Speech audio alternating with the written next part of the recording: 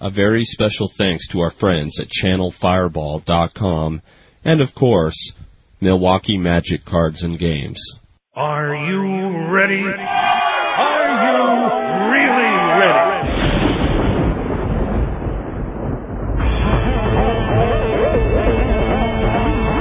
Can you dig it? Because of the obvious threat to untold numbers of citizens, and because of the crisis which is even now developing, this radio station will remain on the air day and night. Can't be happening, man. This is happening. The wave of murder which is sweeping the eastern third of the nation is being committed by creatures who feast upon the flesh of their victims. That's it, man. Game over, man. Game over. Hail to the king, baby. What is up, everyone? Welcome to episode 37, I believe, of Mana Screwed. I am Tangent. With me, as always, is the Beamy. Hello again, everybody. And joining us tonight, we have a plethora of individuals to talk everything Magic. So I'll let you gentlemen go ahead and introduce yourselves. Starting on my left. Dude, I don't see what your left is. Skype doesn't really work that way. Yeah, we're not standing in a room, dude. In case you haven't guessed it, guys, this is Jonathan Medina. What's up, Mana Screwed? What's up? Frank Lepore, I write for TCG Player. I'm Corbin Hostler, I write for Quiet Speculation. You notice how both those guys had to actually say where they write for and stuff like that? Yeah. we can't all be John Medina. Yeah, you're John Medina's. His ego is here as well. John, who does your ego write for? Does he write for Star City too? Yes. Oh, that's right. Yeah, my ego, he gets around, dude. This is, for all you people that missed out on last week's show that I failed to record properly, there is John Medina, and then when John Medina's ego will talk, that's two separate people. One person on Skype, it'll be two separate people. He's like, for all the people who missed out on the show, which is pretty much everyone except for the three of us who were here recording or not recording. Also, John Medina isn't just that extra from the A-Team? Oh. Oh, man. It's been a long night, guys. No, he actually is. That was accurate. I heard he's taking over for KYT. Oh, yeah. Yeah. That's not public information yet. Oh, okay. Okay, alright. Yeah. And KYT. KYT, though. I don't think I can stay as quiet as KYT. I think that would be the big problem. Well, that might be true. Well, half the time he's silently stalking us on our show, too, so I'm surprised he's not in here. By tonight. That would be sick. He's actually green right now. We don't want to add him because then all you'll see is the Skype thing. There'll be notes. I'll be like, oh, yeah, he'll be like a ninja. Yep. He is our silent assassin. So, we have a show to do, right, guys? Or something like that, a resemblance of that. That's the That's rumor. what they tell me. So I'd like to start with my immediate criticism of why John Medina did not run Polymorph last weekend. Why did you not run Polymorph? Okay, for the viewers at home, because this is a continuation of last week's. Yeah. So what we recorded last week is we talked about I was going to a PTQ, and they asked me what I was going to run, and I thought I was going to run Polymorph, but I didn't. So now you guys are up to speed. Okay. So instead I ran Wargate, which is a great deck, kinda. It has the potential to kill people in one turn, which is awesome. But it also has really awkward draws. Like, every now and then you'll just, have really awkward draws where your Wargate will get countered and then you'll just lose. So yeah, I went 5-3 at the PTQ with Wargate. I had to play against one of my buddies who I playtested with all week, and as it would go, all week I destroyed him. And then at the PTQ, I got destroyed. So, just the way it would go. So why didn't I play Polymorph? I'm trying to become a bet, and I think that Polymorph is just not well positioned. And the stubborn side of me, the side that is a bad Magic player, wanted to just play it anyways. But you're not going to ever get anywhere if you just stay with what you're comfortable with and, that kind of stuff. So I wanted to kind of push myself, play more of a tier deck, and just for the sake of, I guess because I felt like I wanted to stay safe, so instead I went with something that wasn't safe. Okay, can I make an argument with that? We just had a conversation off air about one gentleman that only runs elves and standard and legacy, and he top forward and top 16 this weekend with it. Yeah, well, sometimes your pet deck that you like is well positioned, and sometimes it isn't. Oh, so maybe Matt Nass played elves at like 100 tournaments, and just because he top 8'd in top 16 2 tournaments, that doesn't mean that all of a sudden we should all just play the decks that we like. Yeah, he's flamed out sometimes playing elves. I know I've read where he's played elves in a tournament and just got destroyed. So that's the way it goes. Plus, playing decks like tier decks gives you a better read on the format because then you know what it's like to play that deck. You know what I'm saying? Okay. Instead of playing like polymorph that is really not in the format. Or people that want to play poison. Infect, right? Right. Yeah. Those people too, right? We call those casual. Yeah, those casual people. So, I mean, what is your gripe with me not playing polymorph? What is your like if you teased us all through the show. Oh yeah, polymorph, blah blah blah. Yeah, 2 whole hours of you just rampaging about how good it was and how much you loved it. And then all of a sudden I see you posting, I didn't play polymorph, and I'm like, what? Because had we actually had the podcast up and people heard what you said about polymorph, they'd be doing the same thing I'd be doing. Yeah, polymorph I like the deck. I really do enjoy playing it, but, sometimes you just gotta play a tier deck. I'm gonna play a tier deck in Atlanta, too, man. I'd love to play polymorph. You gonna spoil that to us now, or are you gonna save it for later on in the show? What do you want to do, man? You're the boss. No, Tangent's the boss, man. I'm just his sidekick. Yeah. I am Tonto to his Lone Ranger. Nice. Yeah, let's just not even go down that road.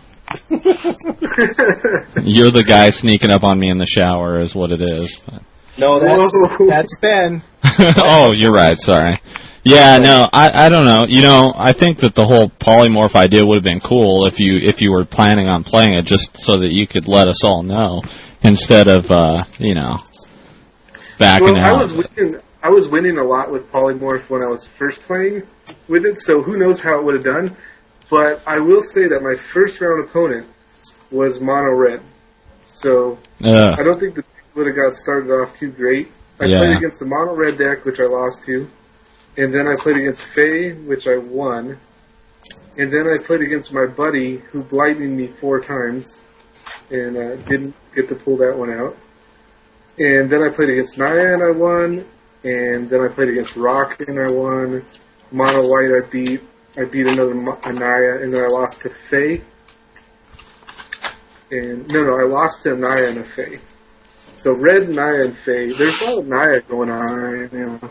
I think Volcanic Fallout's in a really good position right now. Like, it beats Faye, it beats Naya, it beats Elves. It doesn't really beat Naya or Faye.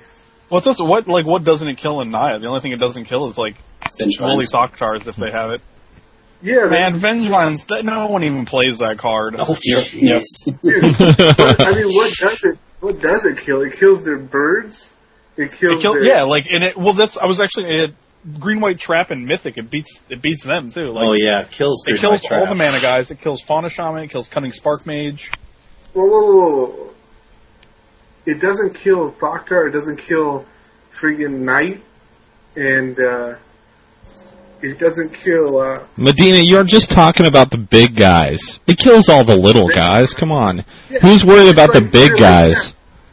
You're like, on turn 3, I'm going to kill his mana dude. It's like, so what? He already played his big dude.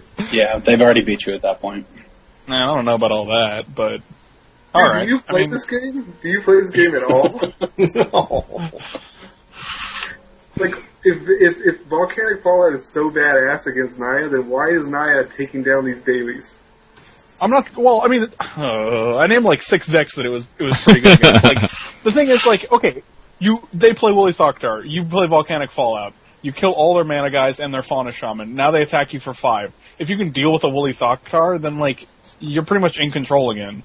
Yeah, if you could play a player who's going to put all his dudes on the board so you can fall at him off the board. And chances are, if they have a Fauna Shaman and you don't, there's so many ways you don't kill that before it starts putting Vengevines in their graveyard.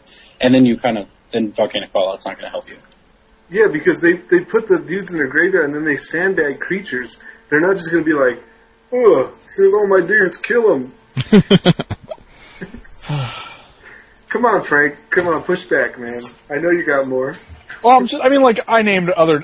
My point is, Volcanic Fallout seems really good, regardless of the Naya matchup. I mean, I think it's still really good against Mythic and Green-White Trap, both of which are really popular right now.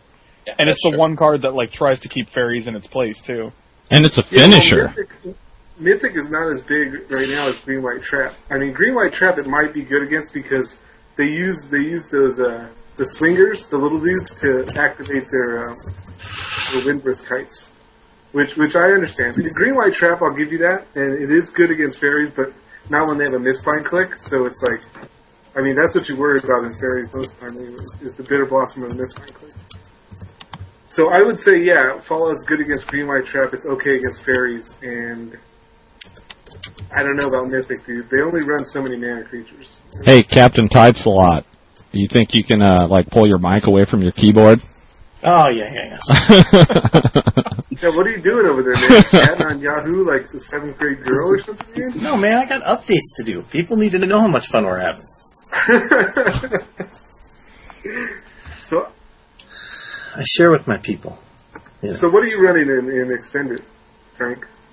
I'm not sure, actually. I talked to BDM and Greg, what's his name? The WotC coverage guy. And, I think I might just be doing coverage at the event, actually. Oh, really? Yeah.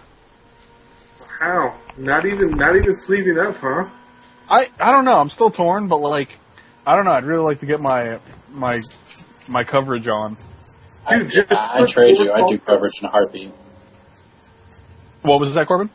I would, if I had the choice between playing and doing coverage, I would do coverage, every time. But yeah, I mean, I don't know. It seems like a better experience. I think it's better to do. It gives you more exposure. I don't know. I just feel like the opportunity is better to do coverage than to, grind out 10 hours at a GP day one.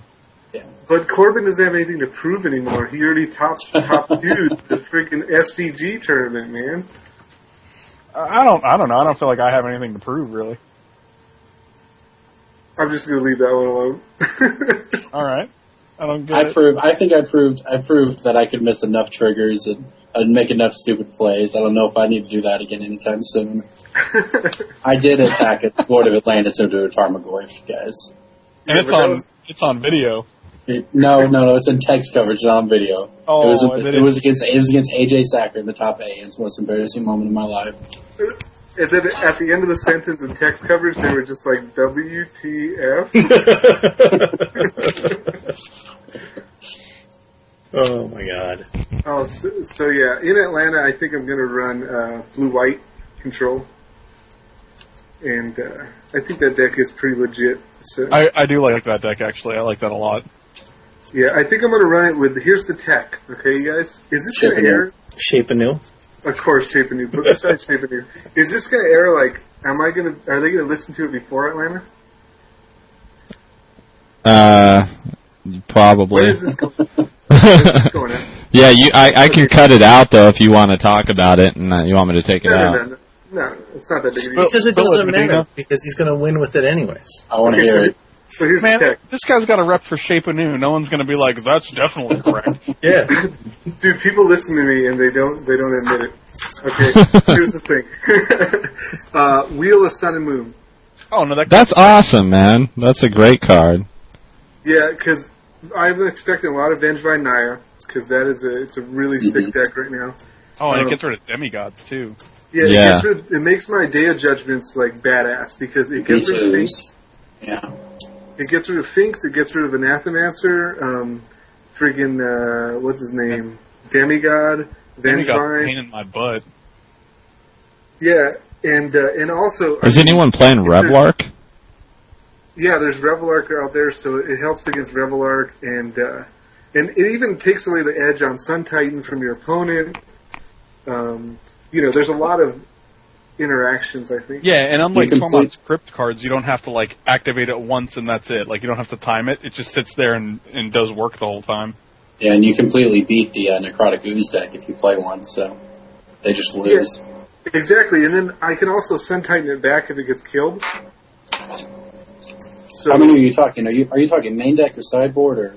I'm going to be running 1 main deck and 2 in the board. Like that, actually. And see that. And then he could sit there and shuffle them in his hand while the coverage is on. And you got Jace's too. You could always just ship it back and then fetch land or whatever. Yeah, I just don't think I don't think 1 is really. I think 1 is great because even against red, they lose their Hellspark Elementals, they lose their Hell Thunders. These kind of things are I think just the incremental advantage you gain from that, just having that, even if it blanks 1 card, 1 Kitchen Finks, 1, something, then I think it's worth having at least 1 in the main deck. There were some lists that had 2 Sunblast Angels, and I'm really tempted to try that out, because when you have Cryptic and you're tap your team, my turn, Sunblast Angel, that seems pretty strong. Yeah, it's really good. I want to put a Gideon in that list, too. I do. I want to put 1 Gideon in there, too, actually. Yeah. Yeah, so that's probably what I'll be running. I'll be running, the teched-out version of white-blue control, and then I'll O2 drop and do some trading. Or you could do what Chapin did last week and go 1-0 in Legacy and drop out. Dude, that was the sickest. Only he could do that, and people go, that's okay. He's 1-0. That's fine. Chapin can do it. That's okay. Why is it bad? No, it's not bad. I'm just saying. I could have won this thing, but you know what? I'm just going to drop it 1-0 and just, step away. And to be fair, he was undefeated, Yeah. So technically, Yeah, I thought it was awesome. Yeah, well, that's the thing. It's not that it's okay, Robert. It's the fact that it's awesome when he does it. See? No one else would do that, so... It would have more hilarious had he been 5-0 and just said, time to go. If he was going to win and then he left, that would be awesome. That would be sweet. Top 8s and goes, No. In the finals, right before he dies, he gets up and he's like, I got stuff to do. Later, dude. Then he'd time out. Not right before he dies, man. Right before he wins. Dude, you play too much Moto. Oh, yeah, people don't disconnect in real life, I guess. Oh, man. Yeah, there's Chapin. He unplugs himself. Boop. Oh, there it goes. But online, that's just a douche move. When they're going to lose. I always report them, because usually they say something smart about it. They're like, hey, you're going to have to wait while I go do such and such. And I'm like, all right, whatever, man. I'm on the internet, right? I can just do something else. It's not like I'm sitting here twiddling my thumbs. I'll just go play another game or something. You're like, you know I live on here, right? I have this browser. I could just look at some web pages or something. What someone needs to do is when they do that situation where they're going to get up and leave, get up, unplug one of the Star City, unplug one of the GG's Live cameras, and just leave. Just unplug the camera that's on them and leave. And go, what? What did he just do? And stand there and stare at the thing. What? I didn't know that people did that. I didn't know that they disconnect on purpose. Oh, yeah. It's happened to me a bunch of times, but I didn't know that's what they were doing.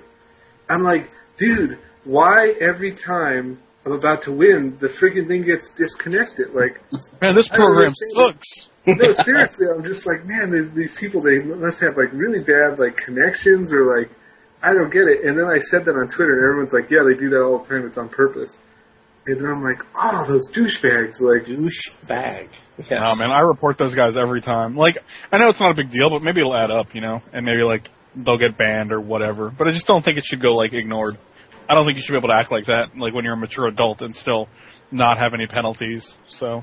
Well, I don't report them because, anyone who's going to do that is, has a terrible life. Yeah, no, I agree, but, if you're in, a tournament and you're the last round, then everyone else has to wait 9 more minutes for your round to finish. It's just inconvenient. What? You're going to argue that it's not inconsiderate? I think it's inconsiderate, but people who are going to be inconsiderate have like a whole terrible situation on their hands, other than getting reported. You know what I mean? Well, Like, I'm not gonna not why am I report going them. to add to their? Why am I going to add to their hell by like reporting them? Like, Just Because The they only earned joy that. they have is Moto, and you're going to get them banned. That's Then they'll have no life. Clearly, they don't enjoy it that much if they're just disconnecting all the time. well, but think about this, Frank. You won't be able to keep making packs off of them if you get them banned, right? So, I mean, A fair argument. of course, Frank doesn't really experience this firsthand because he's always the one losing and then disconnecting. Man, you don't know how many usernames I've gone through. oh, you're Smitty? Every time I do it. Oh my god. That's crazy. So, let's go on to the one that we had a lot of fun with last time, and you guys had a lot of information on this about the thief stealing cards from a store. Oh, man. So wait, the alleged thief, right? The alleged thief. Sorry. Yeah. Dan, did you watch the video on that? No. Chance to look at that? No. Okay. it's pretty sick. Like, it's a very clear video. I mean, it's shady regardless of his story or what may or may not have happened. But just looking at it, it looks shady. Okay. So what's the, like, debate here or whatever is whether or not he actually stole cards from the store? Yeah, does anyone know? Tanton, I just linked you I just sent you the link in the chat, so if you want to check it out while we're up. The guy got interviewed on Starkington Post, and he said he thought it was a friend's deck after he swipes it right off the table, puts it in his pocket. He said he thought it was a friend's deck, so he took it, didn't ask anyone there about it, so on, and claims he returned it a few days later before the video got posted. But, I mean, most people don't just pick up a deck that may or may not be somebody they know and just take it when there's a group of people there. So, and that's why And he did it, yeah, it's the way he does it is very suspicious. Like, there's sleight of hand, like, it looks very fluid motions. He's done it before. You know, like, it's the last thing he does when no one is looking. And basically they're saying he did it because he was a minority. That's what they're trying to say here. Oh, man. He's like, the motions were fluid. We know he's done this before. Just Well, he like the does- rest of his kind. He's He had a rap burrito sheet hanging out of his mouth. on MTG, whatever the trading site, MOTL. He's got a rap sheet tracking him back to like 2002 of people claiming he was ripping them off. So. Yeah, and all the email addresses match. They're all like, I underscore love bitches, I underscore love MTG, you know, just different, like, there's like 7 different email addresses that all have similar, traits, you know? Yeah, definitely. And what And I like was saying was like, if this guy's going to steal something, then why did he steal a Magic deck? Like, why not like steal something big? It's like go like steal a van or like rob a bank or something like of substantial value. It's Yeah, like, and like, when you steal something from a Magic player, you're stealing something from someone who's part of a large community. Like, that's gonna get around. People are gonna know. You know, so like, why? It's such a small knit community. Like, why would you jeopardize that relationship you have with the community? Like, it doesn't make any sense. Well, that's what Tangent does well. Swiping decks from people, right? Right. Well, I was gonna say this video doesn't even look like me. Like, it's funny because on the Magic Online Trading League website, like, it does have his addresses, but like, it shows him going from Staten Island, like in New York, and then there's like 5 different New York addresses, and then there's like some Palm Harbor, Florida addresses, and it's funny because that's actually the exact time when he was living in, like, because I live in Clearwater, like 15 minutes away from there, and the shop I work at is called Shortstops, and he used to come into my shop, Pedro, the guy in the video, and there was a time where the owner of the shop gave him a bunch of cards to sell at like a PTQ or at a Grand Prix or an event. I think this was back when like even States was still around, so it was like could have been a States or a Nationals. But it was like when Lorwyn was still in Standard, and the cards were like Bitter Blossoms, Mutavault, stuff like that. And it was a lot of cards, like hundreds of dollars in cards. And so Pedro comes back, and he has very, very little money, like a pittance compared to what those cards are worth. And he's like, "Oh, this is all I got for these cards." You know, and it was, you know, I mean, like, you could say that's all he got for the cards, but if you just use some common sense, you know better. Like, you can look up dealer prices and know that he could get more for that. Yeah, but what if he didn't know? I mean, sure, you can look at it that way, but then when you look at the history that's unearthed recently, like, you know he knows better, you know? And if he doesn't, well, you know. Now, did the store owner tell him how much to get for these cards? No.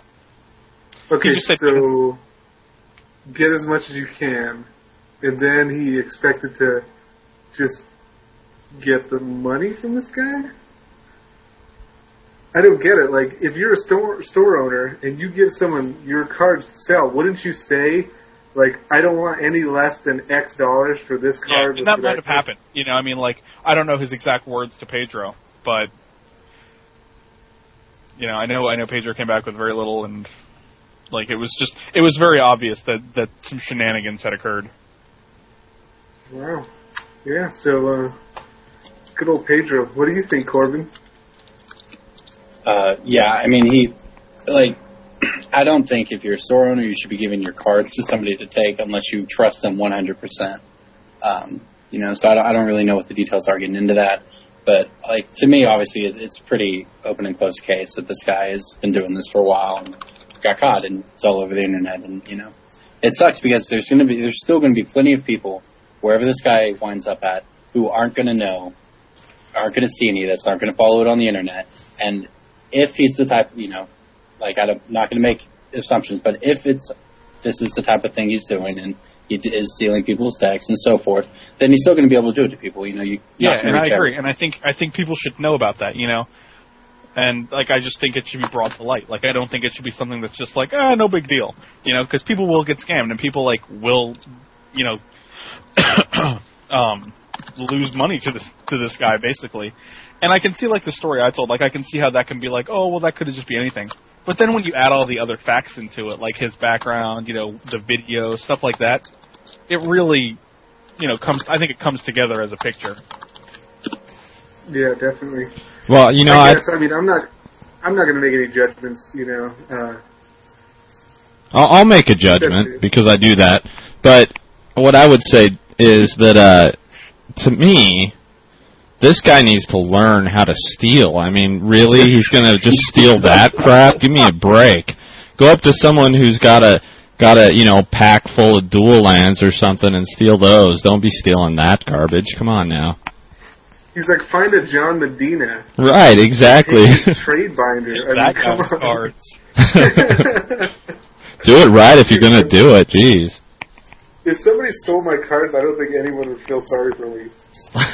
They'd be like, dude, just open a pack and trade it to a trade binder. Pack the trade binder at one show.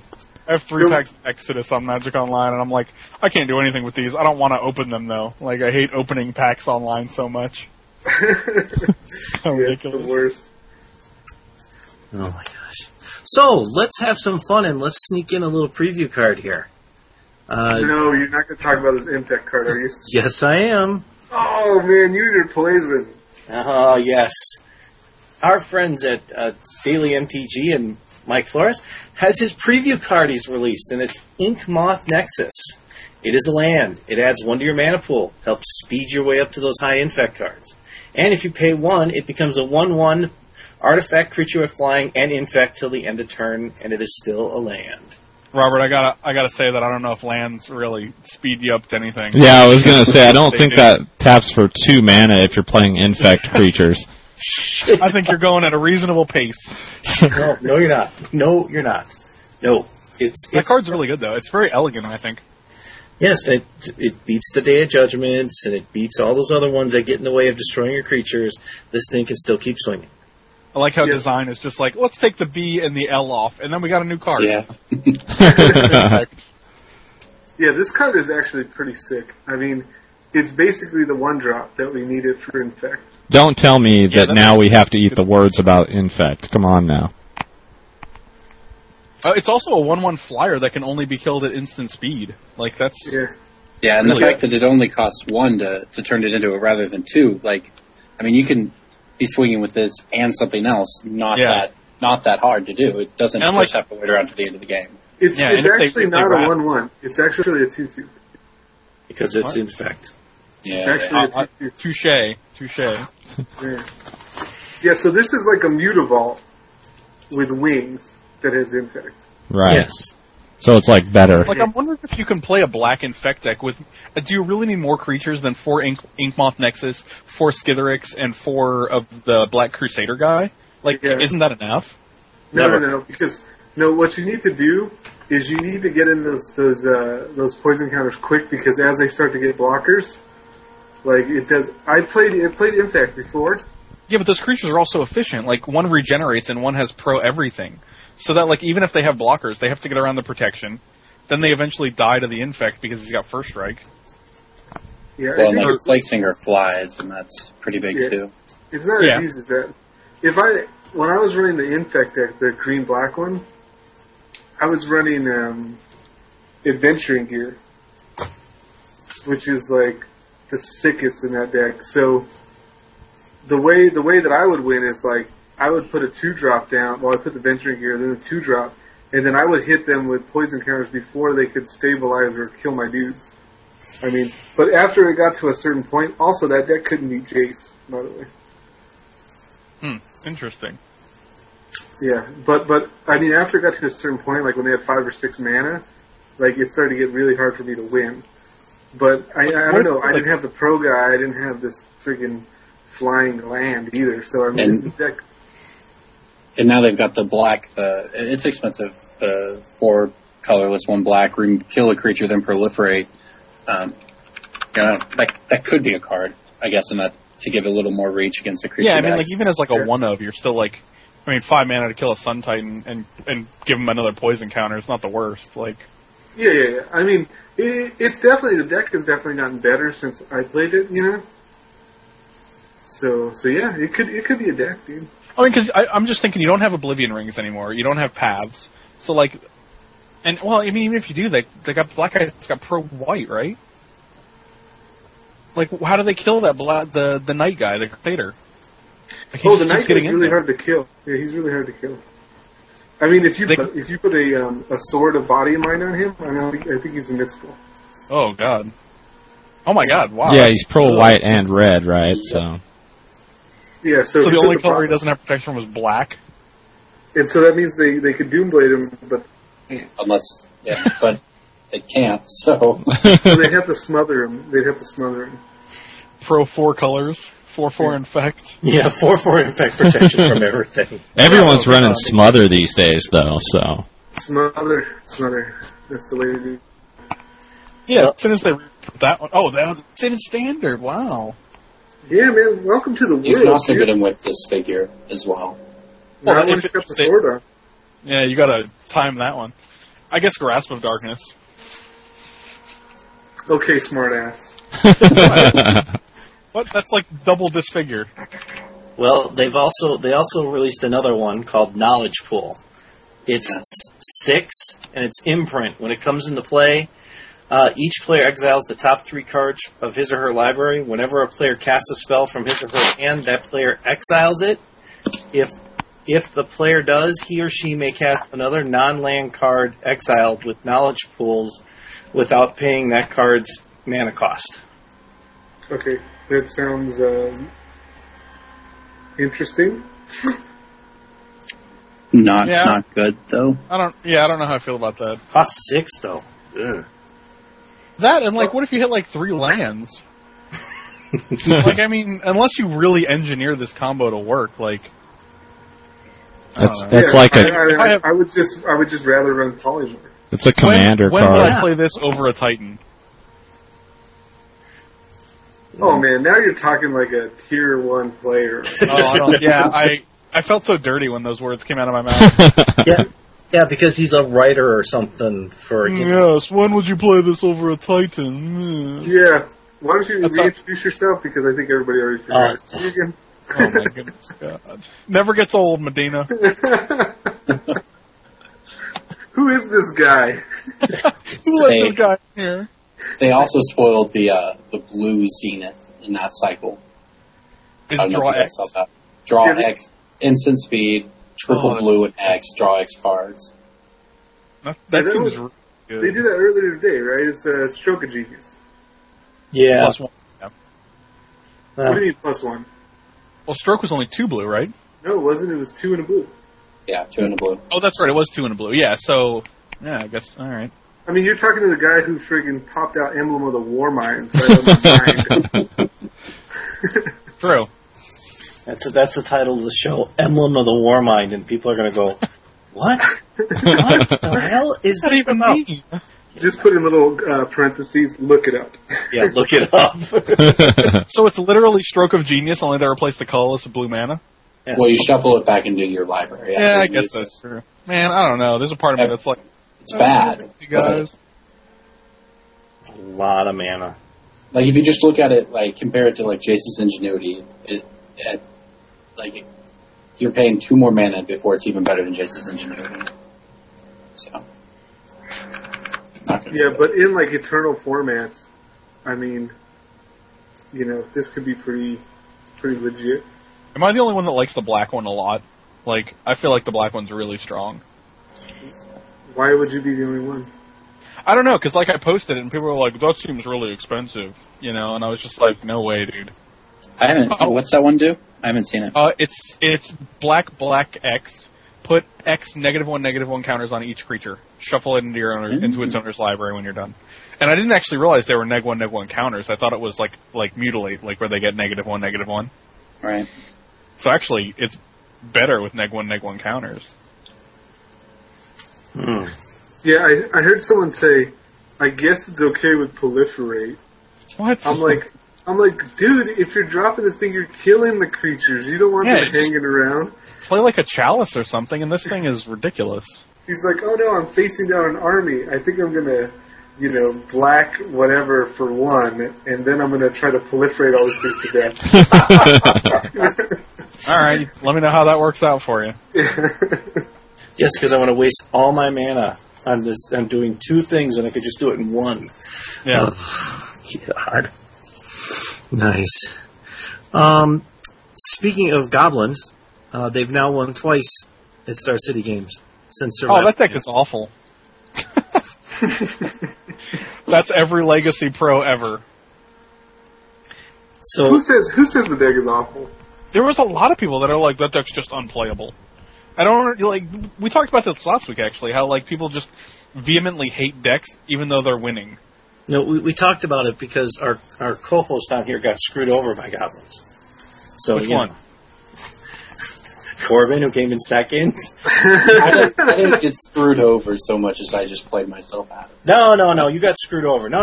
It's His you're right. opponent didn't beat total him. bull. No, yeah. Yeah. It's just like last week, the argument we had over Boris over Genesis Wave. Conley didn't misplay. Conley didn't get land flooded. Conley got screwed because the guy played Boros. Yeah. That's why. So yes. Yeah. Basically, you were just being a Conley fanboy. Yes. And Yes. how you love him and everything that he creates. Yes. And you were sad because he got his butt kicked in the finals. Yes. And I think it put him on tilt all day on the Legacy Day. Yeah, I guess. I mean, he said Boros was a bad matchup, right? Yes, he did. And Okay, so then he lost to his bad matchup. Them the breaks, brother. well, and then they all washed out in Legacy. Oh my God, was that awful? They're all goblins. It wasn't awful for me, just saying. Well, all the people that came from Colorado there, they all washed out in Legacy. You know, those people from, I'm going to get this right, Oklahoma, they don't have that problem. That's true. And see, that's the thing. So yeah, goblins is, I don't know anything about goblins. I mean, I know what the deck looks like, and I've been beaten by it plenty of times. I know that it has explosive starts and it can run you over quickly. And, you know, so I don't see the problem with goblins. I don't think it's an unplayable deck. I mean, turn 1 Lackey is just, it's nearly impossible to beat with the vast majority of decks. And especially with Counterbalance being so popular, like, turn 1 Lackey can just Oh, yeah. Counterbalance, so. Oh, can I counterbalance your lackey triggers? No? Oh, okay. Well, I'll scoop them up now then, I guess. Well, I mean, And that deck has pile, like, it's... Yeah. you can Swords to turn one lackey. You can Force to turn one lackey. If you're on the play, you can daze it, or you can block it with a factory. I mean, Right, there's like, a bunch of... There's answers to it. The thing is, if you don't answer it, like, you just die, basically. Oh, yeah, Yeah. definitely. And it's like, it's because of the dynamic of Legacy, where you're not playing a format with, like, Wraths and, sweepers, No, it's mainly because you're not playing a one-drop creature that can block this thing. Oh, yeah, that works too, I guess. I mean, by the time you actually get Wrath mana up, I think you're dead if you get hit by a turn one lackey. Yeah, I don't know. Like Moxes and stuff. Mox Diamond, Chrome Mox. Yeah, but like the decks that run Mox Diamond don't really run Wrath. I mean, it's a moot point. Like, no one's playing Wrath in Legacy anyway, so, like... Sometimes you play Wrath. Or Moat. Like, you get your Moat down. Yeah, I don't know. I think you'd be dead before Moat. What about Tabernacle? Do you play a lot of Legacy, Frank? No, not really, no. Okay. So like, Tabernacle is good against goblins for sure, but, you have to have it. I mean, you don't play 4 of those in a deck. Yeah, right, because, I mean, that would be awful. Yeah, because you want to play lands that produce mana, so... Right, and lands that aren't legendary. Yeah, and then when you play against Counterbalance, you have 4 Tabernacles. Yeah. You're like... Oh, well, that was good. You're like, Tabernacle, go. Tabernacle. If you ever play a creature, dude, you're not keeping it. But I have mana. Alright, well, you're gonna work for it, though.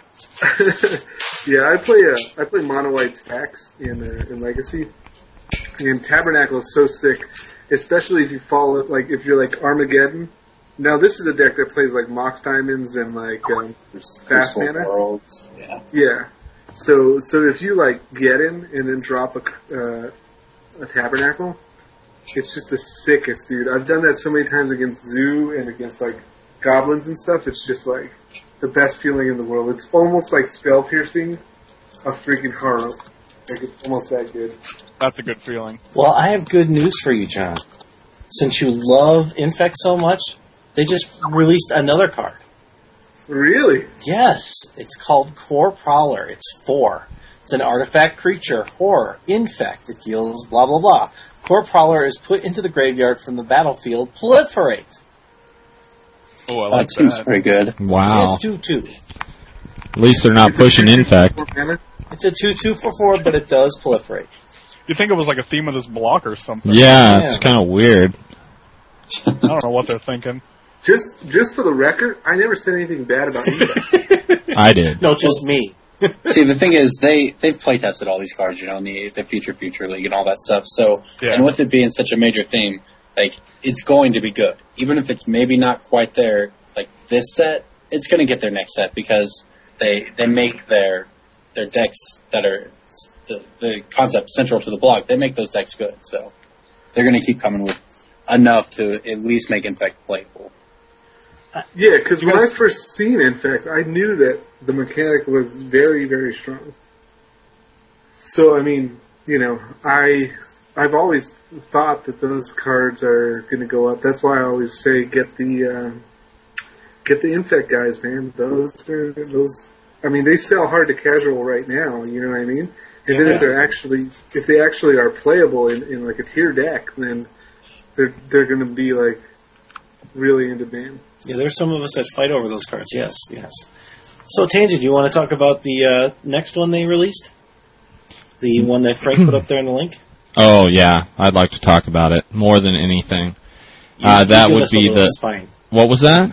You give us a little spine action. Spine of Ishsaw. The 7 casting cost artifact. When Spine of Ishsaw enters the battlefield, destroy target permanent. When Spine of Ishsaw is put into a graveyard from the battlefield, return Spine of Ishsaw to its owner's hand. So, 7 casting cost. To be broken. Yeah. Grand Architect. Just saying. Yeah, Corbin mentioned Grand Architect. That's pretty sick. For sure. Yeah. I mean... you tap 2 blue guys that cost 3 mana. Like, I don't know, it's pretty good for a blue Vindicate. I mean, you Vindicate, right? But then, like, in order to really break this thing, you have to get it into the graveyard, right? There's plenty of things. But even if you don't, like, you Vindicate. Like, I don't know, you're getting value out of it. And, like, if you have Treasure Mage, you just search for it, you know? Yeah, I mean, you can search for it and then you can Vindicate, but so what, right? Any type of blink effect also breaks it. Oh, like a Venser, you mean? I hear that guy's pretty good. Yeah. I mean, I don't know. I could get behind that. Vindicate, when has that been a good ability? That's not exciting. Well, when you pay 7 for Vindicate, okay. We're not talking about hard casting it on turn 7. I mean, we're talking about like we're talking about getting the god draw. Turn 4 is when you could realistically do it. You know, Corbin, I think he's listening to you. Evan Irwin goes, pick up some Grand Architects now. It's like he must be listening to the podcast. Is he secretly tapping into our feed? No, he's actually over here right now, so he's sitting on my lap. You get 1 Grand Architect in play, and this thing costs 5. I don't know. That's pretty good for colorless Vindicate. It seems like if you're playing a deck that you're gonna run this in, you should be able to get it out on turn 4 with a Grand Architect. You know, so you know, and then if you were able to follow that up on turn 5 with Venser, you would probably win the game. But I mean, that's a lot of things to go right. Yeah, I mean, you have to have Grand Architect in your hand. And when you're playing blue-white control like Medina is, it won't be a problem. Yeah, I would just play things that counter spells like this, like a mana leak. Or even like at this point, I would just play a Mind Break Trap, right? What? Why would you do that? No, that is incorrect. No, your mana leak was much better. Because I don't have to worry about you casting it any time before turn 4. I mean, man, you know, you're starting to sound like a real hater right now. We went along, we were like, yeah, Shape of News, great, John, yeah, and you're like, oh, I'm going to play Mana Leak, wow. Well, I guess Mana Leak really screws my Shape of New plans up too, huh? The thing is, my opponent never has the Mana Leak. Man, why don't you shape into Spine of Ishsaw? How about that? Sucker.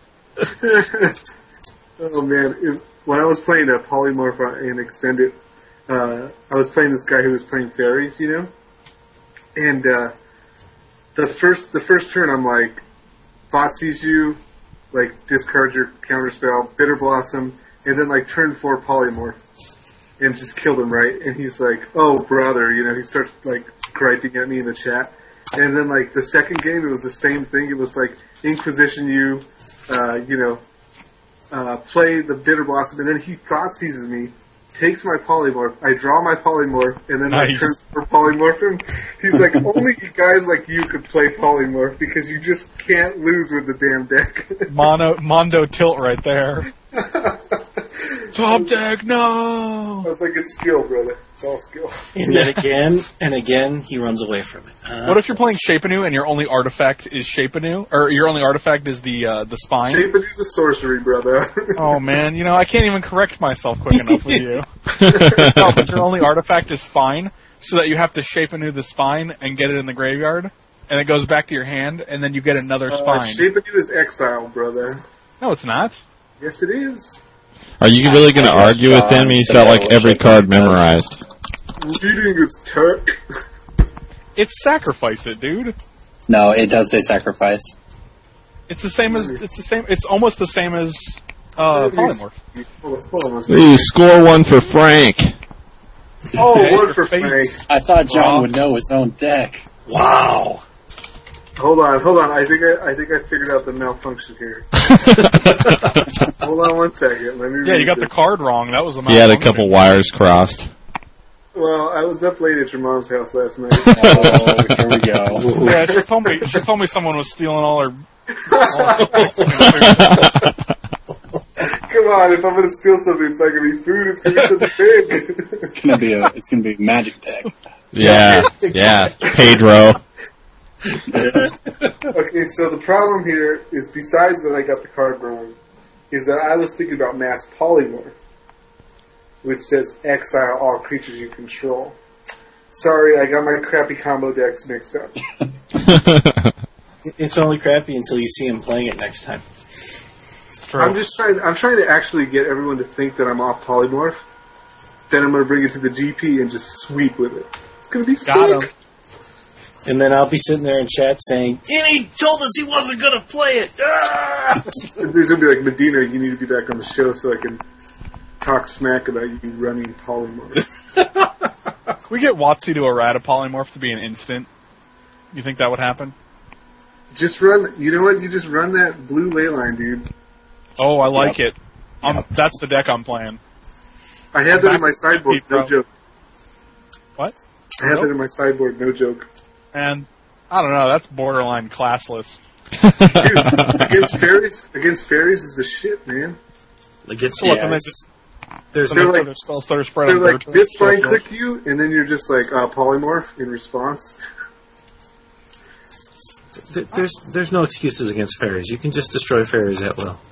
If you get a late line out, I'm not going to, like, misbind click you all willy-nilly. I'll pretty much expect you to do You're that. not going to play spells. I'll run one spell stutter spread out there, and then I'll beat your face with it for the rest of the game. Dude, I will just kill you with a friggin' man land then. I'll block with two Bitter Blossom tokens, bro. You can't block, it's unblockable. Read the cards, man. Oh, I thought you meant Read mutable. the cards, like, read shape anew. Got him. What do you guys think of the new Wrath effect, the Phyrexian Rebirth? Does that cost 6? How much It does costs 6. It destroys all creatures, then put an XX colorless horror artifact creature token onto the battlefield, where X is the number of creatures destroyed this way. It seems too expensive to me. Man. I don't know if the format's that fast. Like, just being able to get a 4/4 after I don't know. Traditionally, this is a really powerful effect to, like, be able to kill everything and then have some guys left over. You know So what I don't you know need if to standard use? You know what you need to use to measure this card? Tell me. You ready? I'm ready. Bring it. Sunblast Angel. Ooh, I like that, though. It's the same thing. I don't know if it's... Well, I mean... You're not destroying all creatures. Shut though. up, it's the same thing. Okay, you're right. It's like you could compare it to Martial Coup from the last. Yeah, except you ago don't that get a was. bunch of dudes. Yeah, You only and that one. costs one more. I mean, but that seems closer than Sunblast Angel. I think Sunblast Angel is just better. I agree. You know, guys, we have someone else listening to our podcast, obviously. The Twitter account Wrong Way Go Back has Spine isn't legendary, so a deck based on Treasure Mage, Spine, and Venserlock is totally viable. Bam! You are 20 minutes behind us on the show. I heard it here first, Neil.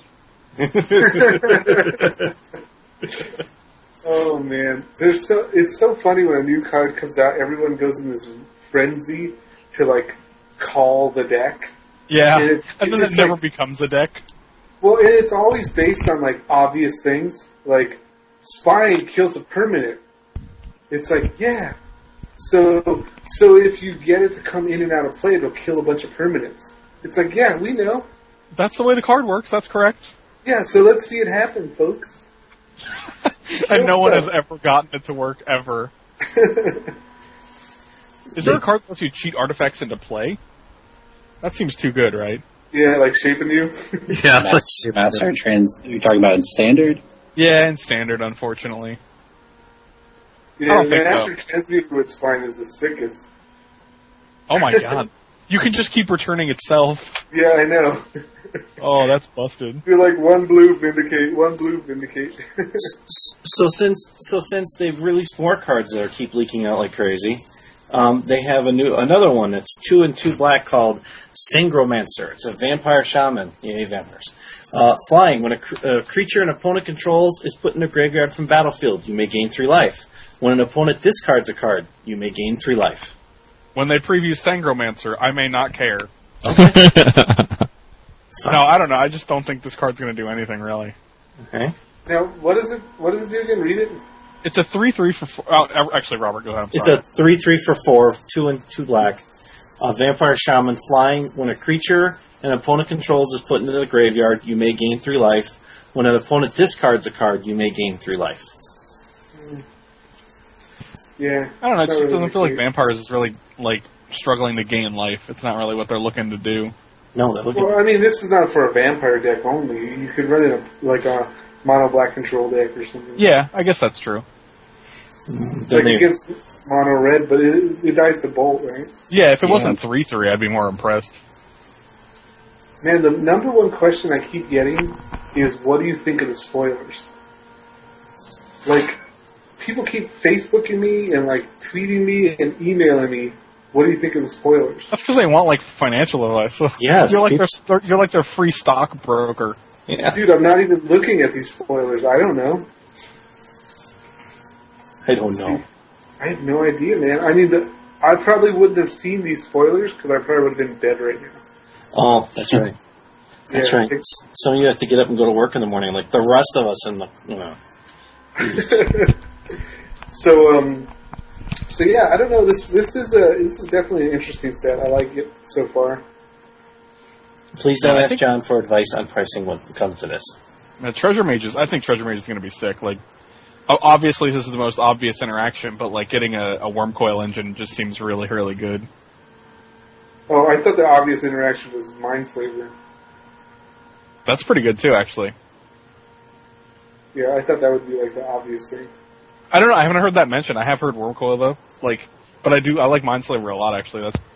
That's another thing that Wheel of Sun and Moon is good against an extended Wormcoil. Oh, that's true. Yeah. Kill it. Don't care. Yeah. So I don't know. What do you of the cards that have been spoiled? What do you guys think is your favorite card so far? Start with you, Robert. Good question. Unfortunately, because of the fact that actually the card I think I really like a lot, which I know it was released very early was Mirren Crusader, the one that has protection from black and green and double strike. Mm-hmm. I like it because you can get it out there, and against the very heavy aggro green decks, you can basically put it to almost a grinding halt, hopefully. I mean, I don't know. That's just me.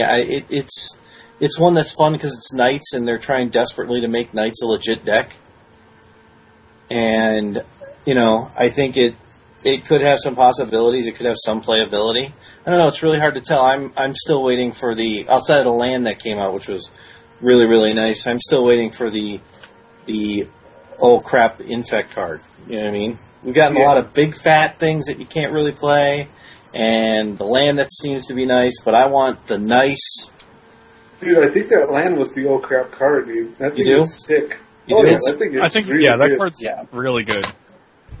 So that's going to be one that's at least it's gold, but it's still going to be pricey. That's going to be. Yeah, I can see that card being $15. I don't know about 15. It'll probably start at 15. It'll probably settle at like Ratchet Bomb price though. Yeah, that's 8 to 10 is what I would think. Yeah. I was thinking Ratchet Bomb range is fine with me. So I need to go to my pre-release, and I need to do well, and I need to trade for it. What about you, Corbin? What card do you think is sick so far?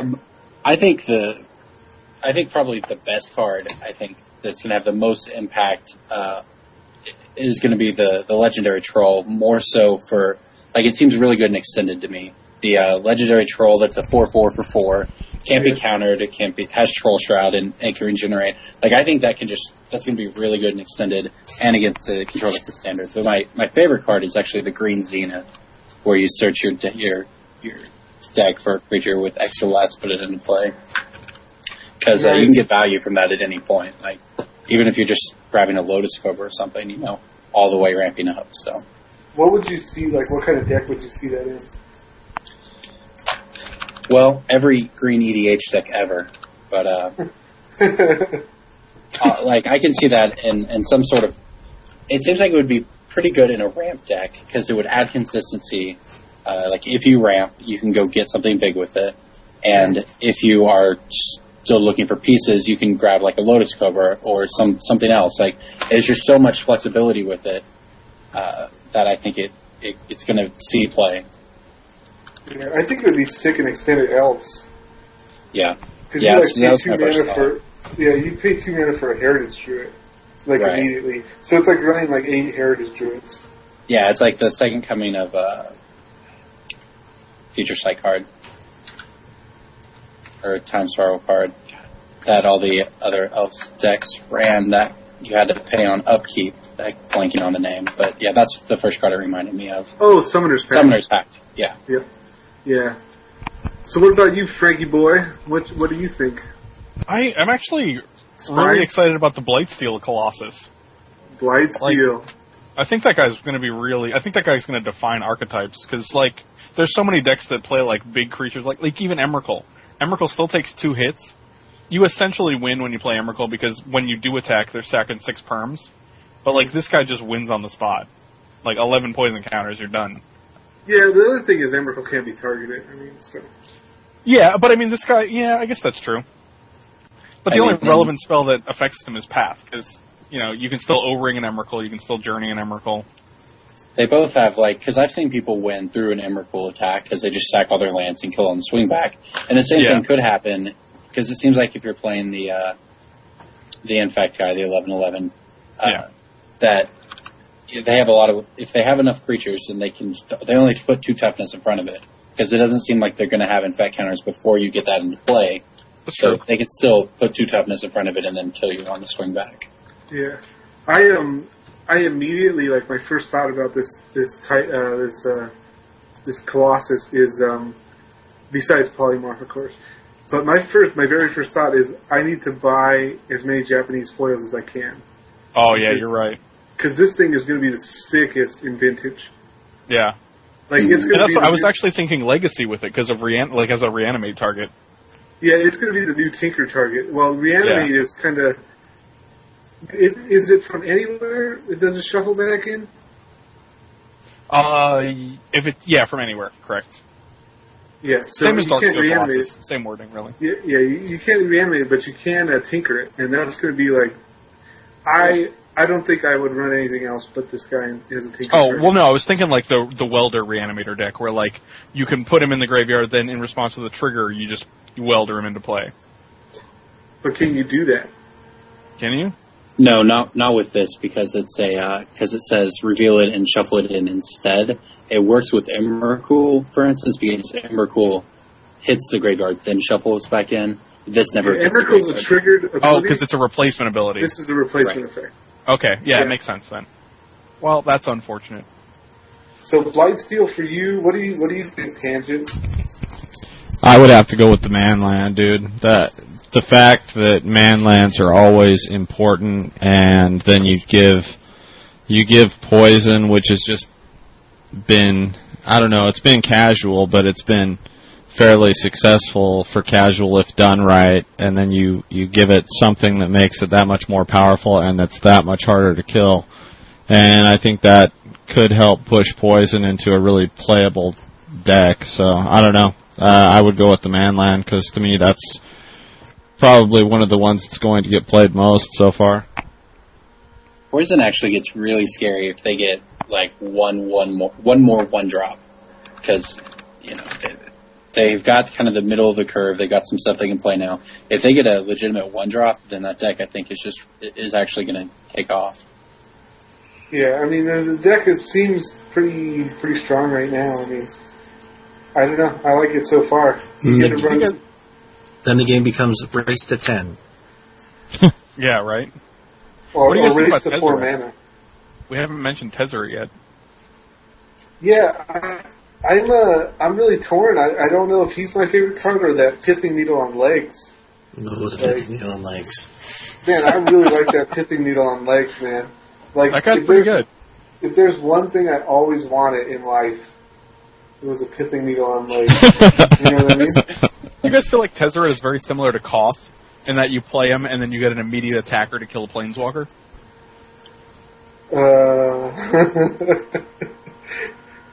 Are you stating the obvious? Like, for... No, I think that's a really powerful ability, and I don't know, I think that's... Like, when I go turn 4 Tezzeret, kill your Jace, or kill your, whatever. Yeah, definitely. He's definitely... I don't like comparing him to Koth, because I think he's more powerful than Koth. I think he'll probably see more play than Koth. I think his colors alone will help him see more play, definitely. Yeah, he's not a mono-red Planeswalker, so... That's good. So he's not destined to suck. The Koth doesn't suck, but it's No, just Koth like, is awesome, but It's not playable, you know. yeah, he's like that the really pretty girl that lives in the broken home. You know, she just doesn't have the chances she needs to get ahead. I really want to put the new Tezzeret alongside old Tezzeret in Time Sieve because that seems really good. Dubs Tezzerets. Yeah, but like you don't want to play it on turn 3. You play it on turn 3. You go get your thing. If they kill it, whatever. Like you still got value out of it, even if it's not a lot. And you took some damage off yourself, and you followed up with a real Tezzeret, and you start untapping your stuff, and you got your fog effect, and then you're ready to go. Like it's just another threat because it only takes one turn to ultimate it, and its ultimate is going to be very good in Time Sieve. So even if you don't ultimate, you're still getting like 5/5s. Yeah, like I mean, it's 3 definitely 5/5s. good. Yeah, it's definitely. Yeah, I think that's the first thing I thought about was Time Sieve, and the other thing was just in Vintage. It's going to be kind of sick too. I mean, Nice mocks. making your moxes into 5/5s or like just. I mean, a lot of your deck is artifacts. You can go like turn 1 5/5 in Vintage. That's kind of nice. Yeah, definitely. It seems really good. It seems pretty awesome.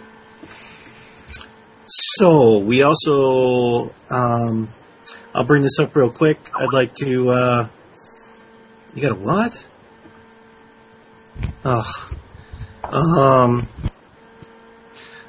Hold on a What's second. happening? Oh, nothing. Just, Tangent's just writing something. I apologize for the interruption. We have, KYT interviewed Gary Wise, and I just wanted to tell KYT that he did an excellent job on it, and that he should continue doing these interviews with Canadian people. Why he gets to do it, gets a chance to. Let's skip down to the one that I think will be the most interesting subject we might bring up tonight. Thoughts on Brad Nelson leaving Channel Fireball for Star City Games? Since we have a Star City Games person here. Star City Games person? Wait. Yeah. Is that you or your ego that writes for that? Me? I'm surprised. Like that's shocking to me. Because Channel Fireball is his home. It's like leaving home. Not anymore, homeboy. Yeah, that's like his family, and he's like, "See you later, guys." I was really surprised as well because he had just wrote about how he had tested with them for Worlds and all that stuff, and just spent some amount of time there. So I was pretty surprised to see that. Yeah, and they made it a point to mention that he's exclusive for Star City now. Yep. So yeah, I think it's pretty awesome. It's nice to see the roster grow at Star City over there. I mean, we got Michael J. Flores, we got Brad Nelson, of course, we got the classics, Chapin and Jerry T. And John Medina. John Medina, who's that guy? Yeah. So Tangent, what we were talking about for a second was Brad Nelson leaving Channel Fireball for Star City Games. Your thoughts? Cool. I mean, I don't know. It really, as long as everything went okay, it's not really a big deal to me personally. But I'm sure Channel Fireball is probably not too thrilled with it. And I do believe that Channel Fireball also picked up someone else. Correct, John? I don't know who they pick up. AJ? Did they really? No. Yeah. Channel SCG picked up SCG. AJ. Oh, SCG did. Yeah.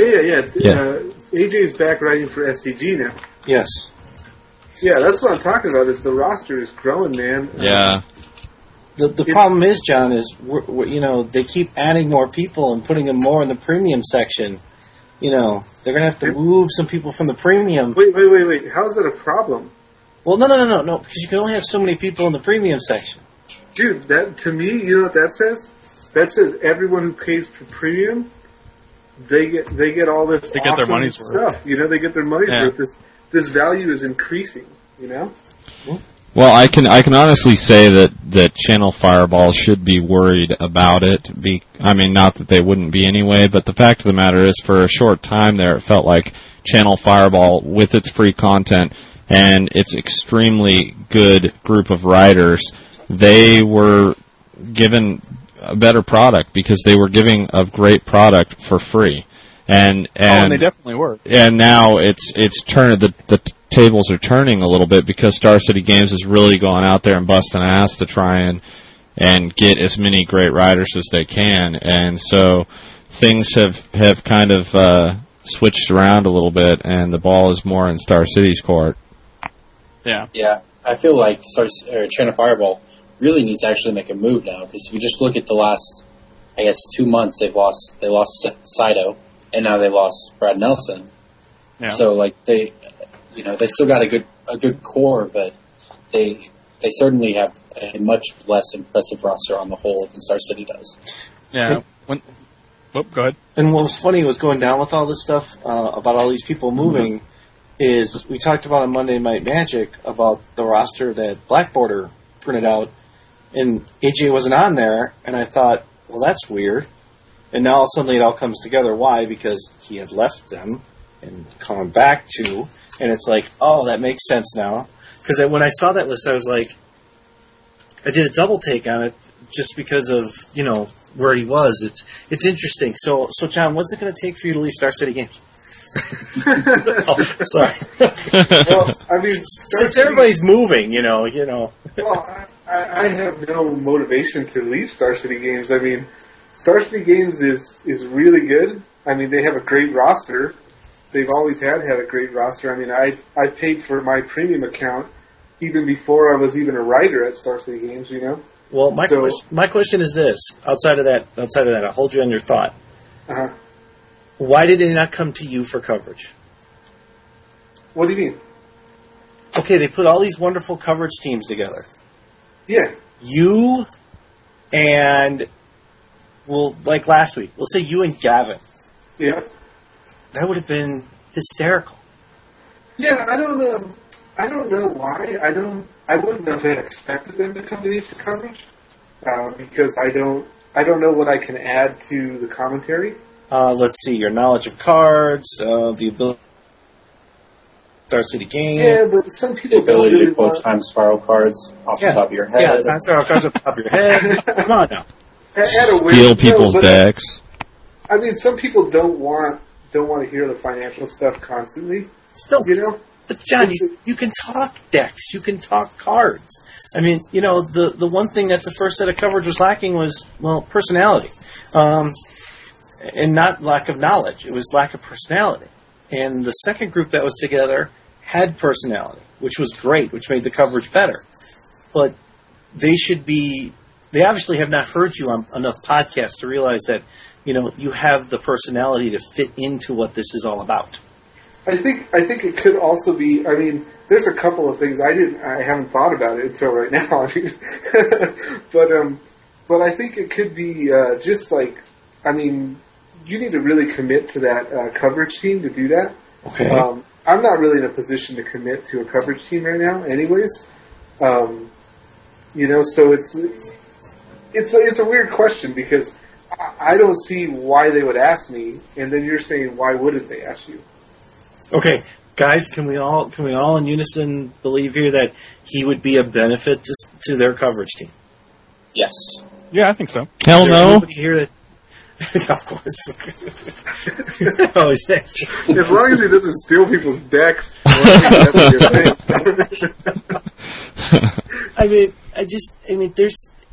It's what you got. I mean, I understand they looked at their coverage team and figured out what they were trying to do, but really, it's a matter of you want enough diversity out there, and it would have been like 3 or 4 events. So instead of playing in a couple of events you would go to, or dealing in a couple of events like you would have done, you would have just done coverage. Yeah, I mean, it's all a question of, who's making the decisions and what kind of brand do they want to push and what kind of information do they want. I mean, when somebody sees me doing something, they automatically think financial. Okay, you know what I mean? But then that's how you go out there and impress them and go, look, I know more than just money. Yeah, and I mean that'll come in time. It'll be slow going, but it'll come. I think for now, like when you're trying to brand a new product, like the coverage team or something like that, I'm not even sure as if I were to manage that project, if I would want a John Medina on the coverage team, because I wouldn't want people to look at the coverage team and say, "Oh, he's gonna be talking about finance the whole time. I'm not gonna watch the coverage because I don't like that." The other thing to look at is that they obviously, I'm sure they put a lot of work into this. And John, you've only been with them since the summer, so they might have had all of this planned out, had their people set up for it before that would have even come into play. Well, yeah, because when they picked me up, they'd already had a lot of plans. Like they were ready to start going gangbusters. I mean, and it was John, awesome. Where were you before Star City? Before Star City, I was creating doublingseason.com, which became quietspeculation.com, and I was doing my own blog, MTG Metagame. And then the big gig that I had was mananation.com. I was writing the Pact to Power. Oh, okay. Yeah. So, do you think, though... I'll go ahead. Oh, go ahead, man. Just while we're on that subject, it's actually I'm a journalist in my everyday life, so I have the ability to write. And it wasn't until actually John's Pact to Power series that I really became interested and said, hey, I'm going to give this a shot. So, in addition to everything that series did for John and for the people who read it and learned about trading, it also, I think, helped a lot of people, and it really is what encouraged me to, I guess, apply to Doubling Season, asking if I could get on and write. So I think that was a huge deal that John did that and brought that out to the community. Well, thanks, dude. That's awesome feedback. I mean, it's really good to hear that. That it encouraged you. And I mean, when you started writing for Doubling Season, I thought it was great. I mean, I was excited about Doubling Season. You know what I mean? Yeah. Like I thought it could be something great. I think it could have been even greater than it is now, as Quiet Speculation, because we would have had more, more unison in the market and been a more tight knit team. Right. But it's just like the way that things went down, there was no way that we could really keep it together and keep everybody happy. You know what I mean? Because I wanted to write for Star City and still run Doubling Season, and that was not an option that was afforded to me. You know what I mean? Yeah. I know when all that went down, there wasn't much of wasn't a lot anyone could do there. And it's understandable. So it's awesome to see. It's awesome to see quietspeculation.com growing into what it's growing into, because it's like, a bunch of financial writers got together, and it's kind of like given legitimacy to a genre that there could be a site like this, Doubling Season, now Quiet Speculation, where people would go and just read about financial content, and then B, someone like me can go over and actually write for Star City Games Premium about a topic that was usually uncovered. You know what I mean? Yeah, like the whole genre, I mean, really just exploded as a result, in my opinion, of the Pact of Power, because now, Star City Games has you, Channel Fireball has 2 people doing financial coverage, and you got Quiet Speculation. Like, it's really exploded because that's how I always was playing, is I, wanted to maximize value on trading, that sort of thing, because I didn't have the money to buy cards. And, I just never knew that there was a community until you brought that out, doing Pact of Power, and it just started all of this. So I think the most important thing for that area now is to be able to mature in that role, because it's a little different. It's hard to once you start talking about the same concepts, once you get them out there, can kind of get repetitive once you talk about the principles of trading, all that sort of thing. So I think seeing where financial coverage as a whole goes is going to be really interesting in the next year. Yeah, there's a lot of growth that, like you say, I agree 100% that it's immature right now, and I feel like there's a lot of room for growth and a lot of, like you say, coverage. Coverage is really important that we're missing right now in the financial world. On the scene, writing about what cards are selling for what and why. You know what I mean? Right. This kind of stuff. And I mean, yeah, Channel Fireball picked up 2 people to do their financial writing, which is awesome. Before they had Jeremy Fuentes, which I don't know where he went. I liked reading his stuff. I like his stuff too. And then they got Brian Grew now, and they have Chaz, right? And Chaz actually started writing about financial stuff because of Pack to Power 2. He started a Pack to Power blog. Yeah, I remember seeing that. Yeah, then he went gangbusters, man. He started a competition for the Race to Jace competition, and then like he was into it. And I really think he's a good writer. I do too. I like his stuff a lot. Yeah, it's really good. He's very thorough, very detailed, and you could tell he puts a lot of time into his thought process, into his writing. So I think it's great that we're seeing more quality writers come out. The team at QuietSpeculation.com, Chaz, and just like seeing these quality writers come out with this financial stuff is awesome, because these are the kind of writers that are going to take this financial writing to the next level. You know what I mean? Yeah, and it's going to grow, and I think that, like you were saying, financial coverage, on-site events, I think coverage of Magic events as a whole can improve in a lot of ways. I feel like when I watch the Pro Tour coverage, I get a lot of play-by-play with very little strategic analysis, and then when I watch Star City Games events, I get a lot of strategic analysis, and half the time they're not even talking about the game that's going on. And I think that there's a lot of room in a lot of different areas for Magic coverage to grow. Yeah, I think one of the big things that I think is missing in Magic coverage is the humanity, like covering the people of like who they are, what they're up to. Like one of the coolest things about a tournament is you get there, you play against your 3rd round opponent, you're both beat, you're both hungry, you want something to eat, and you're like, dude, where did you come from? They're like, oh yeah, I drove like 6 hours overnight to be here. And it's like, well, there's a story there, where does this guy live? Like, what does he do for a living? Like, all these things are interesting to me, you know what I mean? Hey, John, John, can I make a suggestion for you? Sure. Go back into our archives and find out when a certain guy went to Toronto and recorded a bunch of interviews with people, like, right on the spot, and did that. That's the kind of thing that I think you're talking about that's missing. Literally, when my interview I got with Brad Nelson, he was. Oh, you're talking about you? Yeah, I'm talking about me. No, I'm just joking. Yeah, dude, I listened to all those interviews, dude. And literally, with Brad Nelson, it was as he knew he was top 8. He was walking outside, and I'm like, "Got time to do an interview?" He goes, "Sure, as long as you don't mind me sitting here having a smoke." I mean, literally, it was one of those right off the cuff. This is just when he knew he was top 8. He just. That's just something that